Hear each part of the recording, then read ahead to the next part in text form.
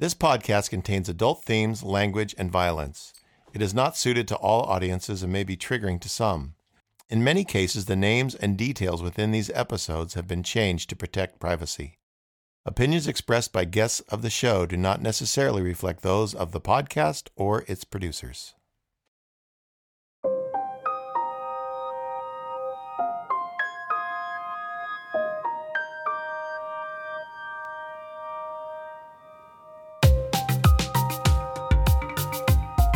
Welcome to Isolated, a podcast about male victims of domestic abuse and control, as well as those suffering as a result of parent alienation syndrome. We are not therapists or experts in this field, but seek to bring these issues to light and provide awareness of early warning signs of abusive behavior and resources for help.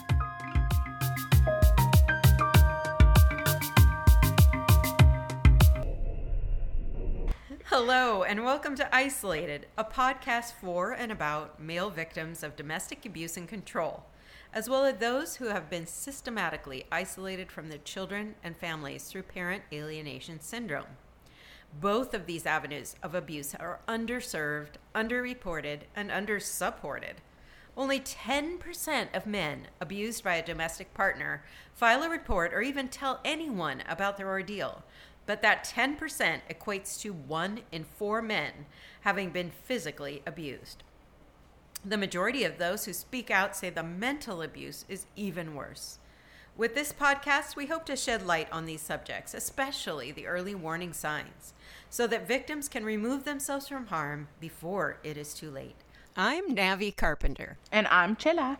We know it's a little odd that we are 2 women trying to support males abused by women, but for all the reasons men don't typically come forward about their abuse, they are also reticent to host a podcast.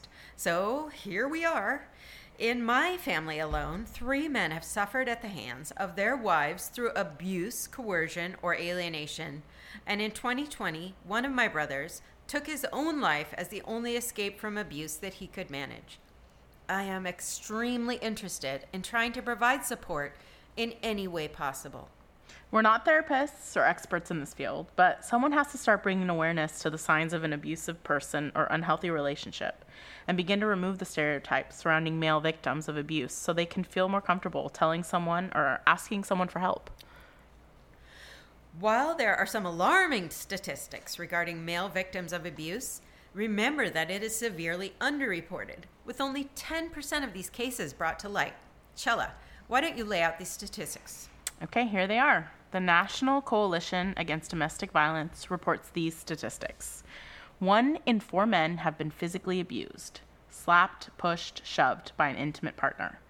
1 in 7 men have been severely physically abused, hit with fist, hard object, kicked, choked, burned by an intimate partner. 48.8% of men have experienced at least 1 psychologically aggressive behavior, such as having whereabouts tracked, being insulted, humiliated, and ridiculed by an intimate partner.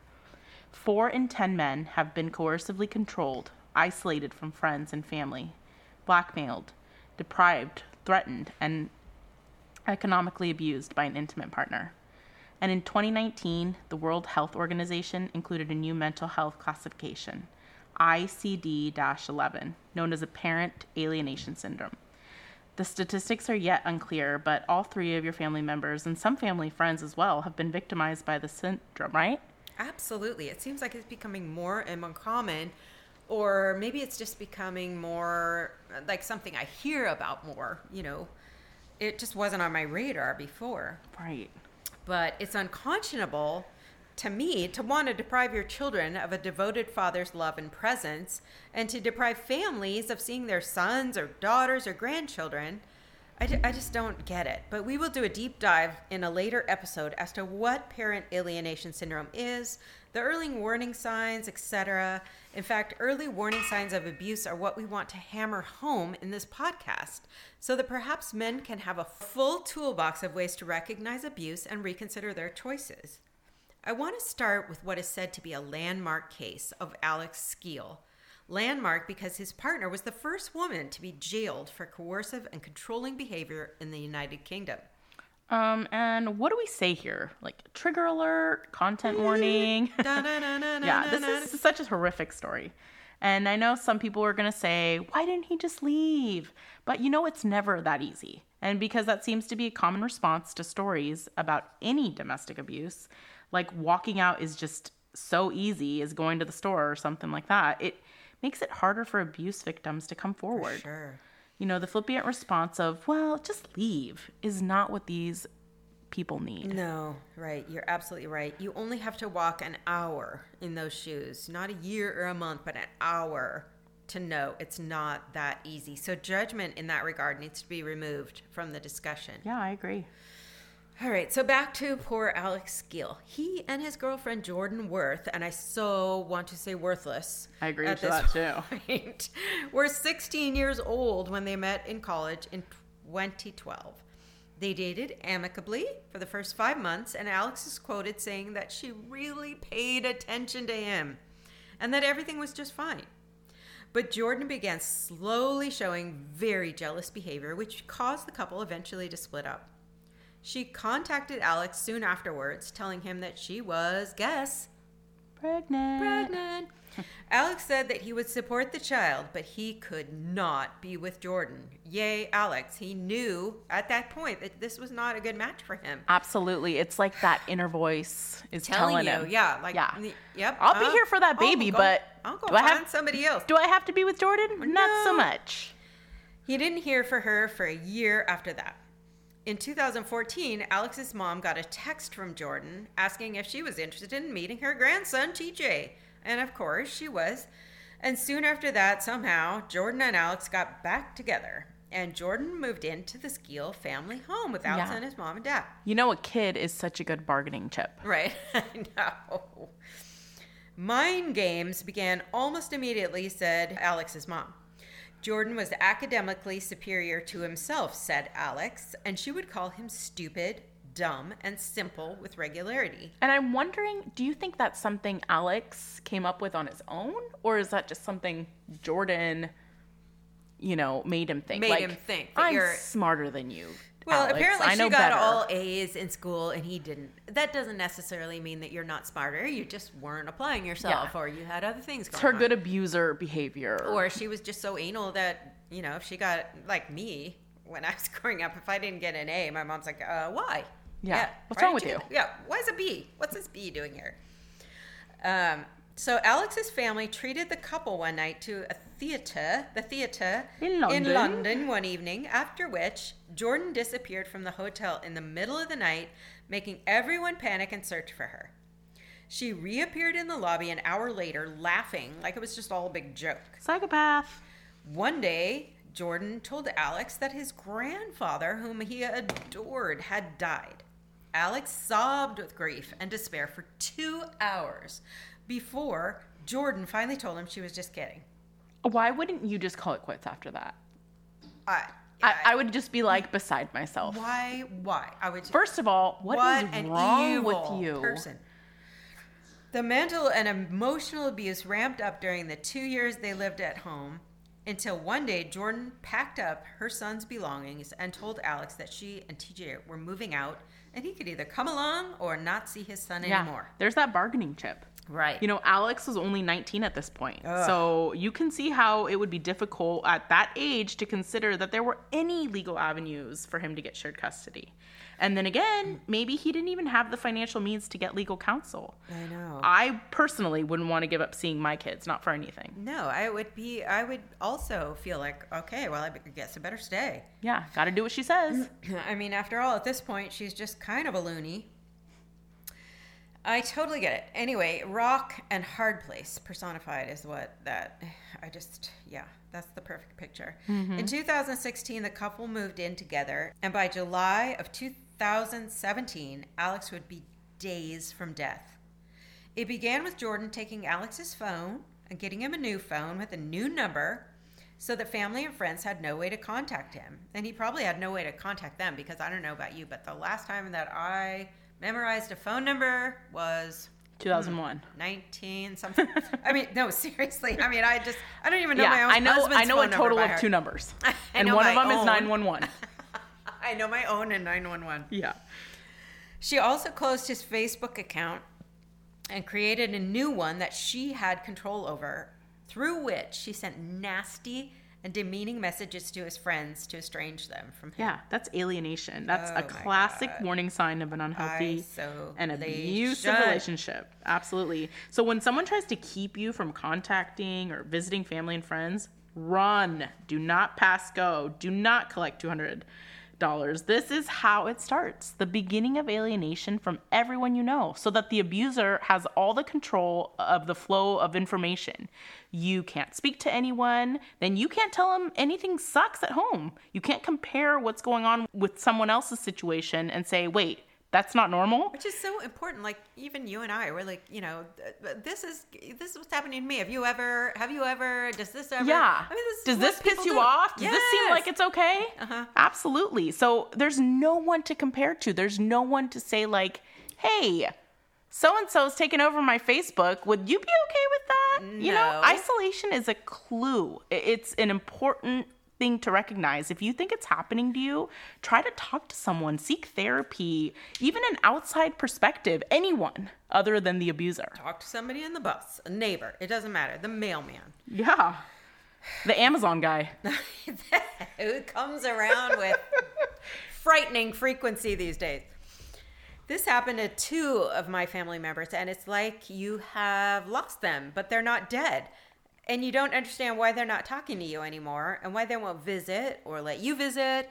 And you start wondering what it is that you did to cause the situation. Like, now it's my fault that my family members aren't talking to me. And now it's your abuse. Like, abuse trickled down to me. Absolutely. Yeah, exactly. Once Alex and Jordan moved in together, she also took control of the finances and the food. And don't mess with my food. She doled out a meager amount of food to poor Alex, who was already a very thin guy. And she would tell him what to wear, and he complied because he wanted to impress her. And when he wasn't impressive, she began to hit him. Jordan would accuse Alex of being unfaithful and was totally paranoid and jealous. And this is what broke them up in the first place. Right. So the initial warnings are rearing their ugly heads back. People do not change without a lot of therapy. Yeah, it's almost like his first instincts were on point. They were. Good for you, Alex. Good for you, and 2020 is nasty hindsight. Yeah. So Jordan began sleeping with a glass bottle next to her bed, and in the middle of the night, she would wake him by cracking him on the head with this bottle, demanding to know what and who he was thinking about. What the heck? Like, what would anyone be thinking about when you're sleeping in the middle of the night? And what is a bottle to the head gonna tell you? I would be thinking, what a whack job that you just hit me in the head with a bottle. That's all I'm thinking. I'm asleep, lady. Exactly. Eventually, she demanded that he sleep on the floor. The floor was his bed for 8 months, and he only had extra clothing to use as a pillow and a blanket. Her physical abuse escalated from fist and bottles to a hammer, and she would hit him in the shins, the arms, the head. And one of those blows to the face, she knocked out a tooth. Alex said he got used to the pain. What? Yeah, losing a tooth should not be like part of a relationship. I don't get used to pain. No. Well, I don't know. There's my bad neck. I guess I've gotten used to not that. Not physical pain like that anyway. Yeah, I don't know. Anyway, once he got used to something, she would ramp it up a notch. And throughout, Alex said, it wasn't a nightmare all of the time, and I really wanted to make a go of it. That sounds like abuser language. Like, it wasn't really that bad, but it was. Because you don't lose a tooth if it wasn't that bad. I think it's also male language. Like, I wanted to make a go of it. I didn't want to fail at my marriage and my kids. I didn't want to fail. Yeah, he loved her. I wanted to make this work. And I feel like I've heard this so many times from abused women, about the cycle of abuse. They get hit. The guy apologizes. He treats her like a queen for a little bit, so she thinks it's okay, it's over, I love him. And then bam, cycle starts all over again. And there are actually 4 distinct phases of abuse. There's the first one, tension building, where the abuser feels wronged or ignored or whatever. They may accuse and yell and demean while the target feels they have to walk on eggshells. They're afraid. They're anxious. The second is incident. The abuser attempts to dominate the target through verbal, physical, or sexual abuse. Then there's the all-famous reconciliation. Yeah. The abuser feels bad. They try to initiate a reconciliation. They buy you flowers. They take you out on cool dates, on a dinner, on a vacation, whatever. As if that is going to make up for hitting you in the head with a hammer. Yeah, or calling you horrible names. Then the fourth one is calm. The abuser's kind. They're calm. They agree to counseling. They ask you for forgiveness. But the apologies become less sincere over time. And the cycle, guess what? It returns. The tension starts building again. And here we go. Somehow for me, like, stage 1 sounds the worst. I don't know. I think maybe not the first time, but the second time you're like, do you feel like the abuser is almost like waiting for it? Like, they're like, oh my gosh, here it is. Step 1, they're going to start feeling like I did something. You mean the abused? I'm sorry, the abused.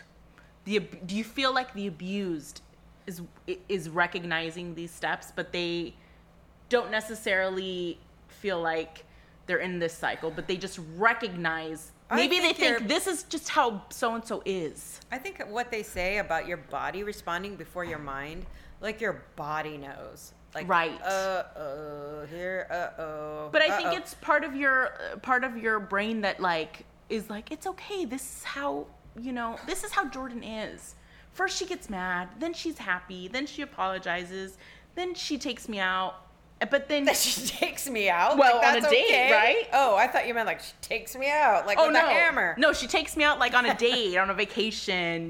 Buys me some flowers or. But you just bypass the incident. I mean, you right. gotta take well, but into I think account. that's the point. You it's mean like their smoke and mind mirrors. Jumps over the incident. It's like the abuser is like, oh, maybe if I do all this. They won't see the bad. Like, I knocked Alex's tooth out, but here's some daisies. I don't know. Oh, God, it's awful. We're joking because we don't want it to be so down that, we're causing you to, I mean, we're average people. Yeah, we are real Joe average people, and I know this is what real average people think. Totally. But unfortunately, we have had to dive deep in through circumstances, through my family, to recognize that average people will sometimes come up against very not average circumstances, unfortunately. It all sounds terrifying to me. As far as I can tell in reading this case, Jordan and Alex never sought any kind of counseling. I know Alex had lost close to 70 pounds at this point. And that is a huge difference for a skinny physically. dude. Oh my gosh. gosh. For a skinny dude? Oh my gosh. Even so, the couple decided to try for another child. Because babies fix everything. Of course. And Jordan became pregnant because she's fertile Myrtle. Jordan started abusing Alex at this point with knives. She's graduated. Yeah. To the and kitchen she doesn't tools. stab. She slashes. She uses it like a hammer, but it's a knife. You know what I feel like when I see you making those gestures? It's almost like defensive. Like in her mind, if she's not jabbing, it's like she's like, no, don't do this. It's like she can be like, I slashed because I was scared and worried, and you know what I mean? It's almost like your body language speaks for itself. Like she, in her mind, thinks, here I am defending myself. It's hard to say. I don't know. I'm pregnant. Yeah. Don't bother me. Let me forward you off with the knife. But after knives, she started using boiling water. Yeah. The first time she burned him, she backed him into a corner with a kettle of boiling water in hand, and he said, quote, I can still see the first tiny drop of water falling onto my skin. It all happened in slow motion, and afterwards, my skin was curdling. Tell me you don't think of like a war victim, like a prisoner of war. Any little tiny burn, with the iron or my curling iron, I'm like freaking out. I'm like, that burn pain is it's so horrible. There is nothing worse. I remember a friend of mine in high school having a incident in chemistry where he got burned. And it can be disfiguring. I mean, You know, it's not just the physical, in the moment pain. It could be forever. He could look at that burn and be like, I remember when Jordan curdled my skin. He had burn scars over 5% of his body when he was rescued. I don't know. I think you tend to not survive after 20 or 30%. I don't really know. I'd have to look that up. And I'm not really sure how much 5% of your body is, but right. Apparently it was. But it's a painful 5%. Way more than the rest of us have ever had to endure. Yeah. He said the pain was nothing like anything he had ever experienced, end quote. Alex begged Jordan to let him take a cold bath to try and stop the burning. She complied, and Alex felt some immediate relief, even though his skin was peeling off. Oh, that sounds awful. And then she said, "Get out, or I will do it again." He said he was frightened of Jordan and what she would do. He felt that if he told anyone, she would kill him. He would go to the hospital for injuries and make up excuses like, I just burned myself in the shower. You know, I don't know about you, but I don't think second or third degree burns are really possible in the shower anymore because we set the temperature to such a, you know, I mean, it's... Right. Because we have a water heater with a controlled temp. But it's that's just... I mean, no one should be frightened of their partner. Well, you know, I'm not a therapist, a lot of them are. But the psychology of all this is so complex. I know. It's heartbreaking to me. One night, while he was sleeping on the floor during these 8 months, she poured a kettle of boiling water on his back. And just for, like, no reason? Yeah. It doesn't say what the reason was, but probably something stupid, like he wore green that day. Oh, gosh. He had long since stopped going to the hospital for his wounds, and the second and third degree burns were now self-treated using cling wrap, which caused them to become infected. Yeah, did we Google those? What to do with second and third degree burns? What to do when you can't go to a hospital with a third degree burn? You know, when I was a kid, my mom was like, put butter on it. Yeah, my mom was like, put a sliced tomato on it. Oh, God. I don't know about you, but the butter didn't really help me feel any better. Yeah, the tomato made me feel like a sandwich. Together, we could have been. Once Alec was rescued by police, they also discovered he had hydrocephalus, a buildup of fluid on the brain caused by major head trauma. The guy was close to death, about 10 days away, the doctor said, to be exact. So at this point, I mean, there's no red flags here at the doctors, You would think. But like I said, I think in the last year he stopped going because there was probably so many incidences. So maybe there's no record of his injuries. Right, not until he got rescued. The couple had their daughter Iris in May of 2017, and Alex, ever the hopeful one, was thinking that the new baby would divert attention and relieve him from abuse. He said, quote, "We had 2 kids together now, and I was just hoping something would change. My fear was always that if I left, she'd turn her abuse on the kids, so I stayed," end quote. So scary. I can just imagine the confliction. As a mom, I would do whatever it took to protect my kids. So at any risk to myself, I would just take it. I would feel like, you know, these kids are such a strong bargaining chip for abusive women to keep their men from walking away. And I can definitely see how hard that would be to navigate. Just give me the heebie-jeebies. Totally. Another reason to note early warning signs in a relationship before marriage or kids are introduced into the equation, if at all possible. The peace Alex was hoping for after baby Iris was born lasted only 3 days. One day in a rage, Jordan came after Alex with a serrated bread knife. So scary. All I can think about is those horror movies, like when someone breaks in, but this is your intimate partner, you know? Yeah. You can see the police photos. That knife was like 12 inches long. Oh, it's huge. It's huge. And, you know, she comes slashing at you with that thing. He said that she tried to slash him against the side of his face, and so he raised his arm to protect himself, getting slashed in the wrist and the hand, which is a total defensive. As he did so, of course, you know, wound. The cuts were so deep there was blood everywhere. Alex said that he was, quote, fortunate, end quote, to have had so many injuries when police finally arrived because He was fortunate that the injuries and his emaciated body made the evidence against Jordan pretty undeniable. It's proof. Yeah, well, This is my defensive wound. I guess you could, it just didn't make any sense that he would cut himself like that. Well, it was a neighbor, right, who called the police because of the screaming, the shouting. So I read that Sergeant Ed Finn showed up at the house, found Alex sitting on the stairs with his hand wrapped like in a towel. And you can actually see on the body cam footage, he looks so thin and bony. His clothes are ragged, blood on the floor, in the bathroom, that ginormous knife. I know. But yet, both he and Jordan claim that Alex used the knife to cut himself. Right, because I always go for that 12-inch bread knife. Yeah, when I'm going to hurt myself. Jordan said he had a history of self-abuse. He was always hurting himself. Whatever. Anyway, Alex went to the hospital, but their claims of self-injury continued, and the couple walked out of the emergency room arm in arm. Alex, as best as I can tell from looking at the crime photos, with 30 stitches in his wrist and hand. That is not a small wound. However, luckily for Alex, Sergeant Finn didn't really buy their story. He actually returned to the couple's home a week later after another call of domestic disturbance came from the neighbor. And he asked Alex if he was being harmed, but he insisted that he was not, that they were just arguing. Sergeant Finn felt he needed to get Alex away from the house and talk to him privately, so he got him into the patrol car, and Alex still said, "Nope, we were just arguing. There's nothing wrong here." So finally, Sergeant Finn turned the camera off, and he said, "Look, I really need you to tell me what's going on."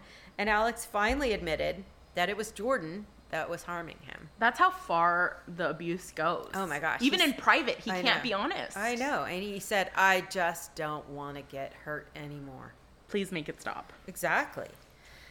Sheila, would you read what Judy James, who is a body language expert, said about Jordan's interview footage with police when she was arrested? Absolutely. This is so fascinating. So she said, controlling behaviors and domestic abuse tend to imply the one doing the controlling will be powerful, strong, and aggressive looking. But that is not always the case, and it can be that an abuser will, to outsiders, present as vulnerable looking themselves, leading to incongruence that can affect and confuse the victim. Jordan is openly trying to present as passive and polite, almost as though she's attempting to take on the role of the victim, or at the very least, the concerned partner. She signals a desire to be as helpful as possible by leaning forward with her arms on the desk in front of her, often with her hands clasped in what is almost a praying gesture. Her voice is taken to a high, soft pitch that makes her sound childlike, and her gestures appear delicate, as though they're trying to disprove any suggestions of aggression or strength. The policeman described her as slight and polite, and amazingly, this is a look she retains throughout her interview. Even when she's sitting, miming her attacks on Alex. How do you do these petite miming of stabbing someone? You're good. Oh You're really gosh. good. Her entire display is counterintuitive. She head tilts to show polite, active listening. She nods when questioned to show a desire to help. She could be anyone, but I just seriously picture her as this gnarly monster. A huge woman, like a Ursula or a, like, you know, but the deceive, is so good. I know. Even appearing so docile, they threw her ass in jail 2018 after Jordan pleaded guilty. She became the first woman to be convicted of controlling and coercive behavior in the UK. She was jailed for 7.5 years. Not enough, in my opinion. Yeah, true. Alex said he sometimes thinks one of the main reasons he is alive is to raise awareness of domestic abuse against males. And I can't help but think, too, that maybe the only silver lining I can see coming from my brother taking his own life to escape abuse is that maybe that's something that I can do, is also to raise awareness. Yeah, and offer support. Right. I mean, with Alex and so many others, they're isolated. They feel completely alone. They're at the mercy of their abuser. It's hard to fight back when there's seemingly no one in your corner. Alex hadn't spoken to any of his family in 2 years, so there must have been this fear in him that, they wouldn't be interested in what he had to say. Right. They wouldn't be interested in helping him. They wouldn't be there for him anymore. Right. And then there's this yin and yang between feeling such shame and frustration, yet also trying to make your relationship work, not wanting to be a failure at being a father or being a parent or being a husband. So much comes into play. And when asked why he didn't get out of this abusive relationship, Alex has said, quote, "You don't know until you're in it," end quote, which is something we all need to remember. It's really so true. It goes back to what we said, like, just leave, leave. It's not that easy. If you or someone you know needs help, you can call the domestic violence hotline at 1-800-799-SAFE or go to their online resources at domesticshelters.org.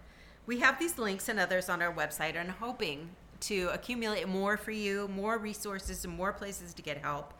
I think I can safely say for the majority of family members that no matter how long it's been that you've been estranged from us or isolated, we want you back. We want to hear from you. We want to hear what has been going on, and we want to be in your corner again. And it doesn't matter how much time has passed, so please consider contacting a loved one. Tell them what you're going through.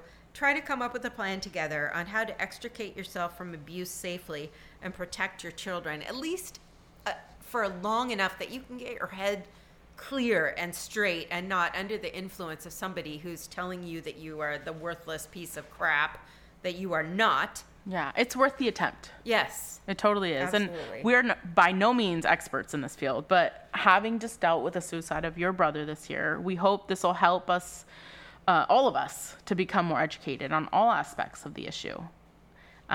It's just criminal. And I'm so glad there may now be some precedent for arresting abusers and getting some mental help. Absolutely. I mean, we are learning together.